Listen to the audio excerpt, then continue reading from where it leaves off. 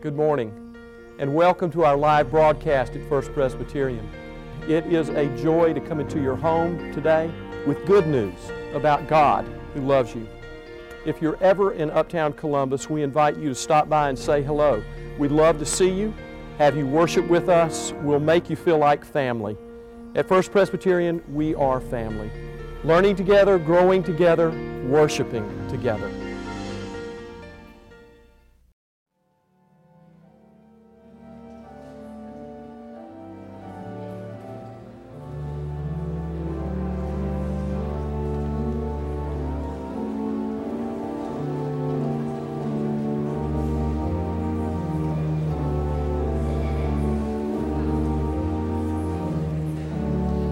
First reading comes from Matthew. If you are able, please stand as we listen now to Matthew 16, 21 through 28. From that time on, Jesus began to show his disciples that he must go to Jerusalem and undergo great suffering at the hands of the elders and chief priests and scribes, and be killed, and on the third day be raised. And Peter took him aside and began to rebuke him, saying, God forbid it, Lord, this must never happen to you. But he turned and said to Peter, Get behind me, Satan. You are a stumbling block to me, for you are setting your mind not on divine things, but on human things. Then Jesus told his disciples, If any want to become my followers, let them deny themselves, take up their cross, and follow me. For those who want to save their life will lose it, and those who lose their life for my sake will find it. For what will it profit them if they gain the whole world but forfeit their life? Or what will they give in return for their life? For the Son of Man is to come with his angels in the glory of his Father, and then he will repay everyone for what has been done. Truly, I tell you, there are some standing here who will not taste death before they see the Son of Man coming in his kingdom. This is the word of the Lord. Thanks be to God. Once again, those who are able are invited to stand out of respect to God's living word. Our second lesson picks up right where we left off with our first lesson, a kind of a hinge point in the Gospel of Matthew, where the first part of Matthew's Gospel, Jesus has been revealing who he is. And now Jesus is beginning to explain to his disciples what he must do. And so with that in mind, let us hear the second lesson as God's word speaks to our lives today. 6 days later, Jesus took with him Peter and James and his brother John and led them up a high mountain by themselves. And he was transfigured before them, and his face shone like the sun, and his clothes became dazzling white. Suddenly there appeared to them Moses and Elijah talking with Jesus.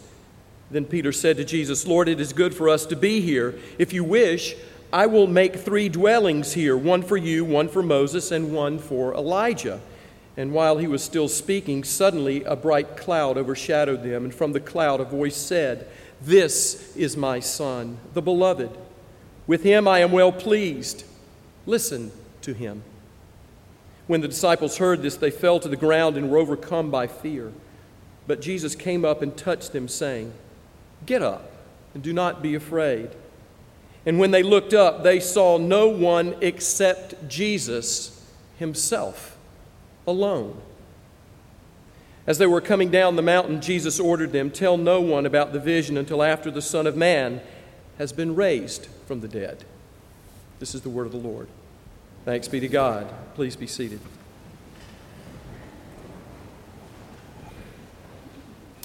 We've heard announcements from Nathan. I have a couple of more that I want to make. We have welcomed those that are worshiping through our television ministry and our live stream. And I am told that there is a weekly worshiper at the Waterford in Deer Park, Texas, And so I want to send out greetings to that individual who happens to have the same last name as my wife's maiden name. But we're working on starting a satellite church in Deer Park, Texas, at the Waterford. The second piece of news is extending our Christian sympathies, our resurrection condolences to Fred Kaiserman upon the death of his wife, Charlotte. Very unexpected. She was diagnosed about 2 weeks ago with triple-negative breast cancer, a very horrible and aggressive type of cancer that spread. And Charlotte died last evening at hospice. And our prayers go out to Fred, Charlotte's husband of 51 years. And our condolences to Fred and to the family. And as details of that service are available to us, we'll pass it on. I understand from Fred that her burial will actually be in Tennessee at a family plot, but there will be a visitation here in Columbus. And then the other thing that I want to highlight and announce is that we have someone who's come home today. Edna Hamilton is here, and we cannot let you come and worship with us without acknowledging your presence, because you and your dear husband, Myron, are so important still in the life of our church, and we love you, and it's great to see you here. I'm glad that you brought your daughter and son-in-law down from the Charlotte area, and it's just a joy to have you back here at First Presbyterian. Welcome. Let's pray. Lord God, this is a holy day. This is your day, and we give ourselves to you in it, and we pray that by your Holy Spirit you will open our eyes and our ears, that we would hear and see what it is that you are showing us today and in the days to come, that with this deeper understanding and firmer resolve, we might be your faithful people in the world, and for your glory and for our good and the good of all your people. We pray this in Jesus' name. Amen. The sermon title this morning is Stop, Look, and Listen. This is a three-word phrase that we teach to preschoolers, really, who are learning about safety before crossing the street. But these three words did not originate with crossing the street. It actually originated with crossing at railroad signals. When railroad travel became more popular in the United States, there seemed to be a lot of carnage that was caused at the places where roads and railroad lines intersected. People were not used to having trains and cars pass across the same shared pathways, and as I say, there was a lot of death and carnage. And so the railroad companies put out the word, we want a catchphrase, we want something to educate the population to pay attention and to be safe at these crossings. And so what they came up with was stop, look, listen. And we now apply it to our children. Actually, the phrase worked and saved a lot of lives. Those words still work for children and for us when we cross the street.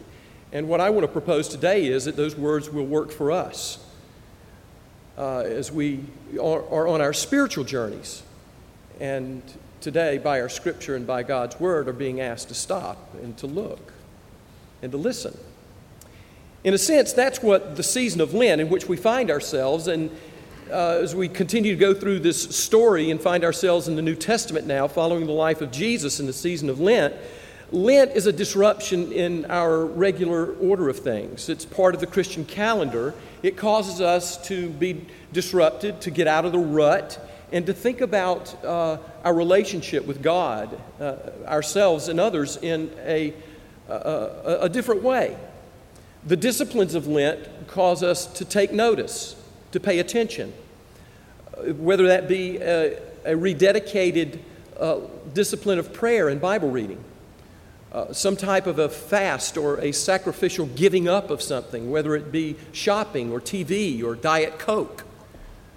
And also part of this Lenten cycle is the idea of almsgiving, of giving sacrificial gifts out of a grateful heart. And we're encouraging you to do that through the Global Mission Offering that we're still receiving during the season of Lent and will for the next 2 Sundays as we approach our $40,000 goal. Thank you for giving, and thank you for continuing to give gratefully for these important causes in this season of Lent.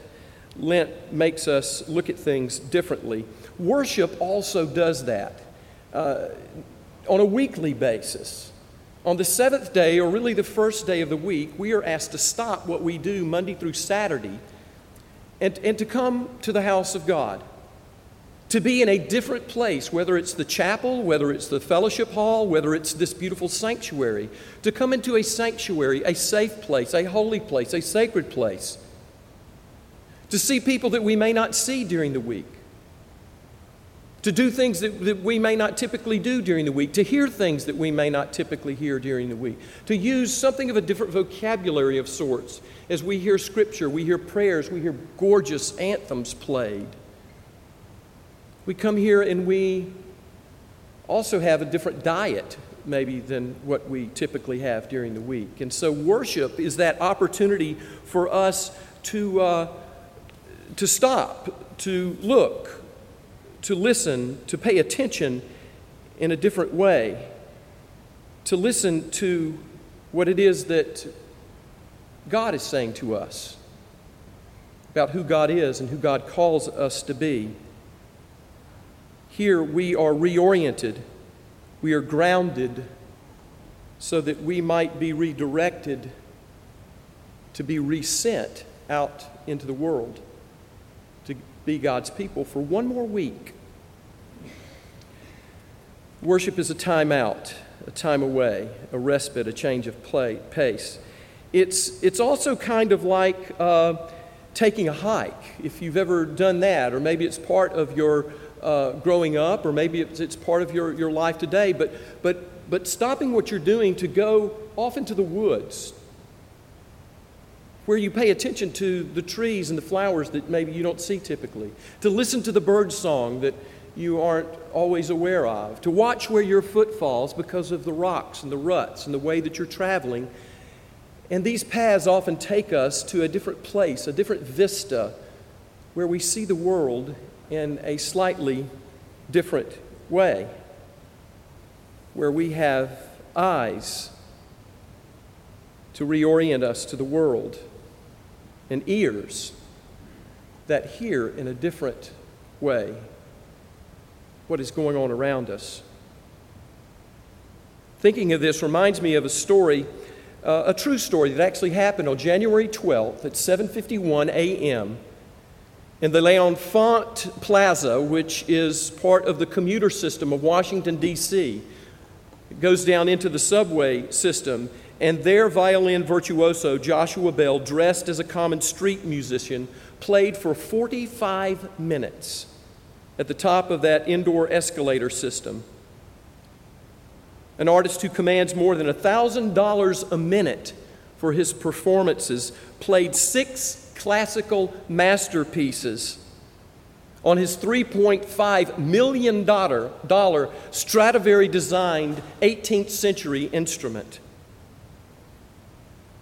More than 1,000 commuters hurried past Joshua Bell on that morning, and only a few gave him a passing glance. One recognized him from a concert that she had seen the night before at the Library of Congress, and a grand total of $32.17 were tossed into his open violin case. In the presence of greatness, virtually no one recognized or honored him as arguably the best violinist in the world. Joshua Bell was part of an experiment that it was being sponsored by the Washington Post to study how context affects the way people respond to a person or to an event. In other words, how does what I'm looking for affect what I actually see? 3 days before, Bell had sold out Boston's stately Symphony Hall at $100 a ticket people paid for a pretty good seat. The concert goers had been expecting a spectacular artist, and they were duly rewarded. Indeed, every other time Joshua Bell plays his violin, people are astounded at his talent. But the busy, chilly commuters on that January morning, coming upon a violinist in jeans and a ball cap, playing for spare change, allowed their observations to take the path of least resistance. And as a result, they saw what they expected to see. Nothing really noteworthy. In the scripture we read this morning from the 17th chapter of Matthew's Gospel, tells us that Jesus calls aside three of his closest, Peter, James, and John, and they take a little hike. They go up on a mountain. And mountains in Matthew's Gospel, we need to understand, are important places. Matthew is that writer of the Gospels that is primarily writing to a Jewish audience, and the Jewish audience would know that mountains are important in their own history. We can see throughout the Old Testament the importance of mountains and what takes place there. We can think about Noah building the ark on a mountain and it landing on a mountain after the flood. We can think of Abraham being called to sacrifice his only son Isaac on a mountain. We can think of Moses, who was called to encounter God and to receive from God the Ten Commandments. Where? On a mountain. So in Matthew's Gospel, whenever you see a mountain, you better be paying attention. Matthew is waving his arms and saying, "Stop, look, listen." We think about what has already transpired in the Gospel. During the temptation of Jesus, Satan took Jesus up on a mountain. Last week we talked about the Beatitudes, and Jesus went up on a mountain to teach. And so here we are with Jesus going on a hike with his three friends up a mountain. And here is what happens on top of the mountain. It's something that we know in Bible speak as the Transfiguration, where Peter, James, and John experience a spiritual high and they get a heavenly view of Jesus. Cosmic white clothes, his face shining like the sun. They see Jesus like they have never seen him before and will not see him again until after the resurrection. In a sense, God is pulling back the curtain to allow a sneak peek of what is to come. And this would not have happened just anywhere. Jesus had to get these three friends of his out of the valley, out of the rut, into a place where they would pay attention. To fully grasp the importance of this event in the life of Jesus, Jesus calls aside Peter, James, and John to stop, to look, to listen. And we need to remember, as we think about what happened with these three disciples, another mountaintop experience that has very particular similarities to what occurs in our text today. Centuries before, it was Moses who went up on Mount Sinai for an encounter with God. And in the same way that the text this morning said, after 6 days, on the seventh day, that Jesus took Peter, James, and John, it was after 6 days of preparation that Moses went up to encounter the Creator God, to experience a taste of God's glory. Pastor and writer Tim Keller says that this mountain experience, though, of thinking of Moses is and this experience with Jesus is not Mount Sinai Part 2. Here, he says, is a head-snapping twist in the story. He points out that, yes, Moses' face, after encountering God, was shining, but Moses was reflecting the glory of God, much in the same way that the moon reflects the light of the sun. But Jesus here is producing the light. It emanates from him like he is the sun.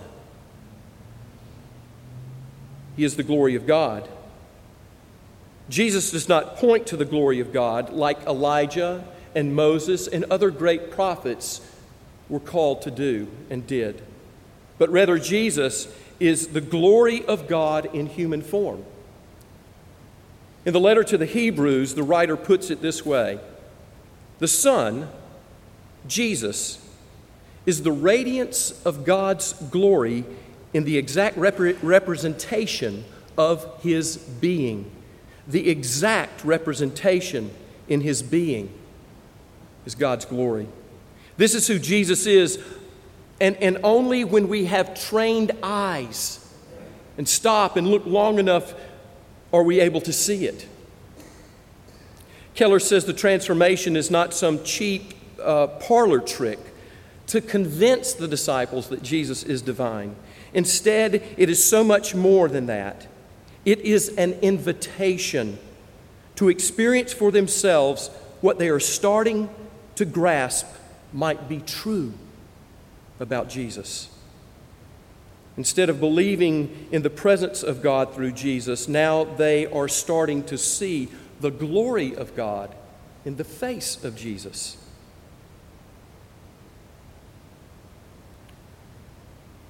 To see Him as He is,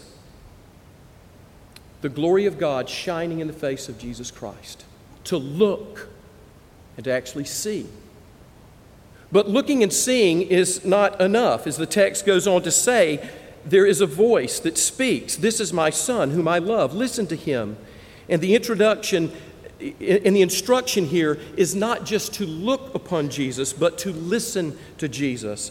The goal of the experience is not just to be impressed by Jesus or to be intimidated by Jesus, but the point here is to obey Jesus. To listen to what He says and to do it. And what is Jesus saying?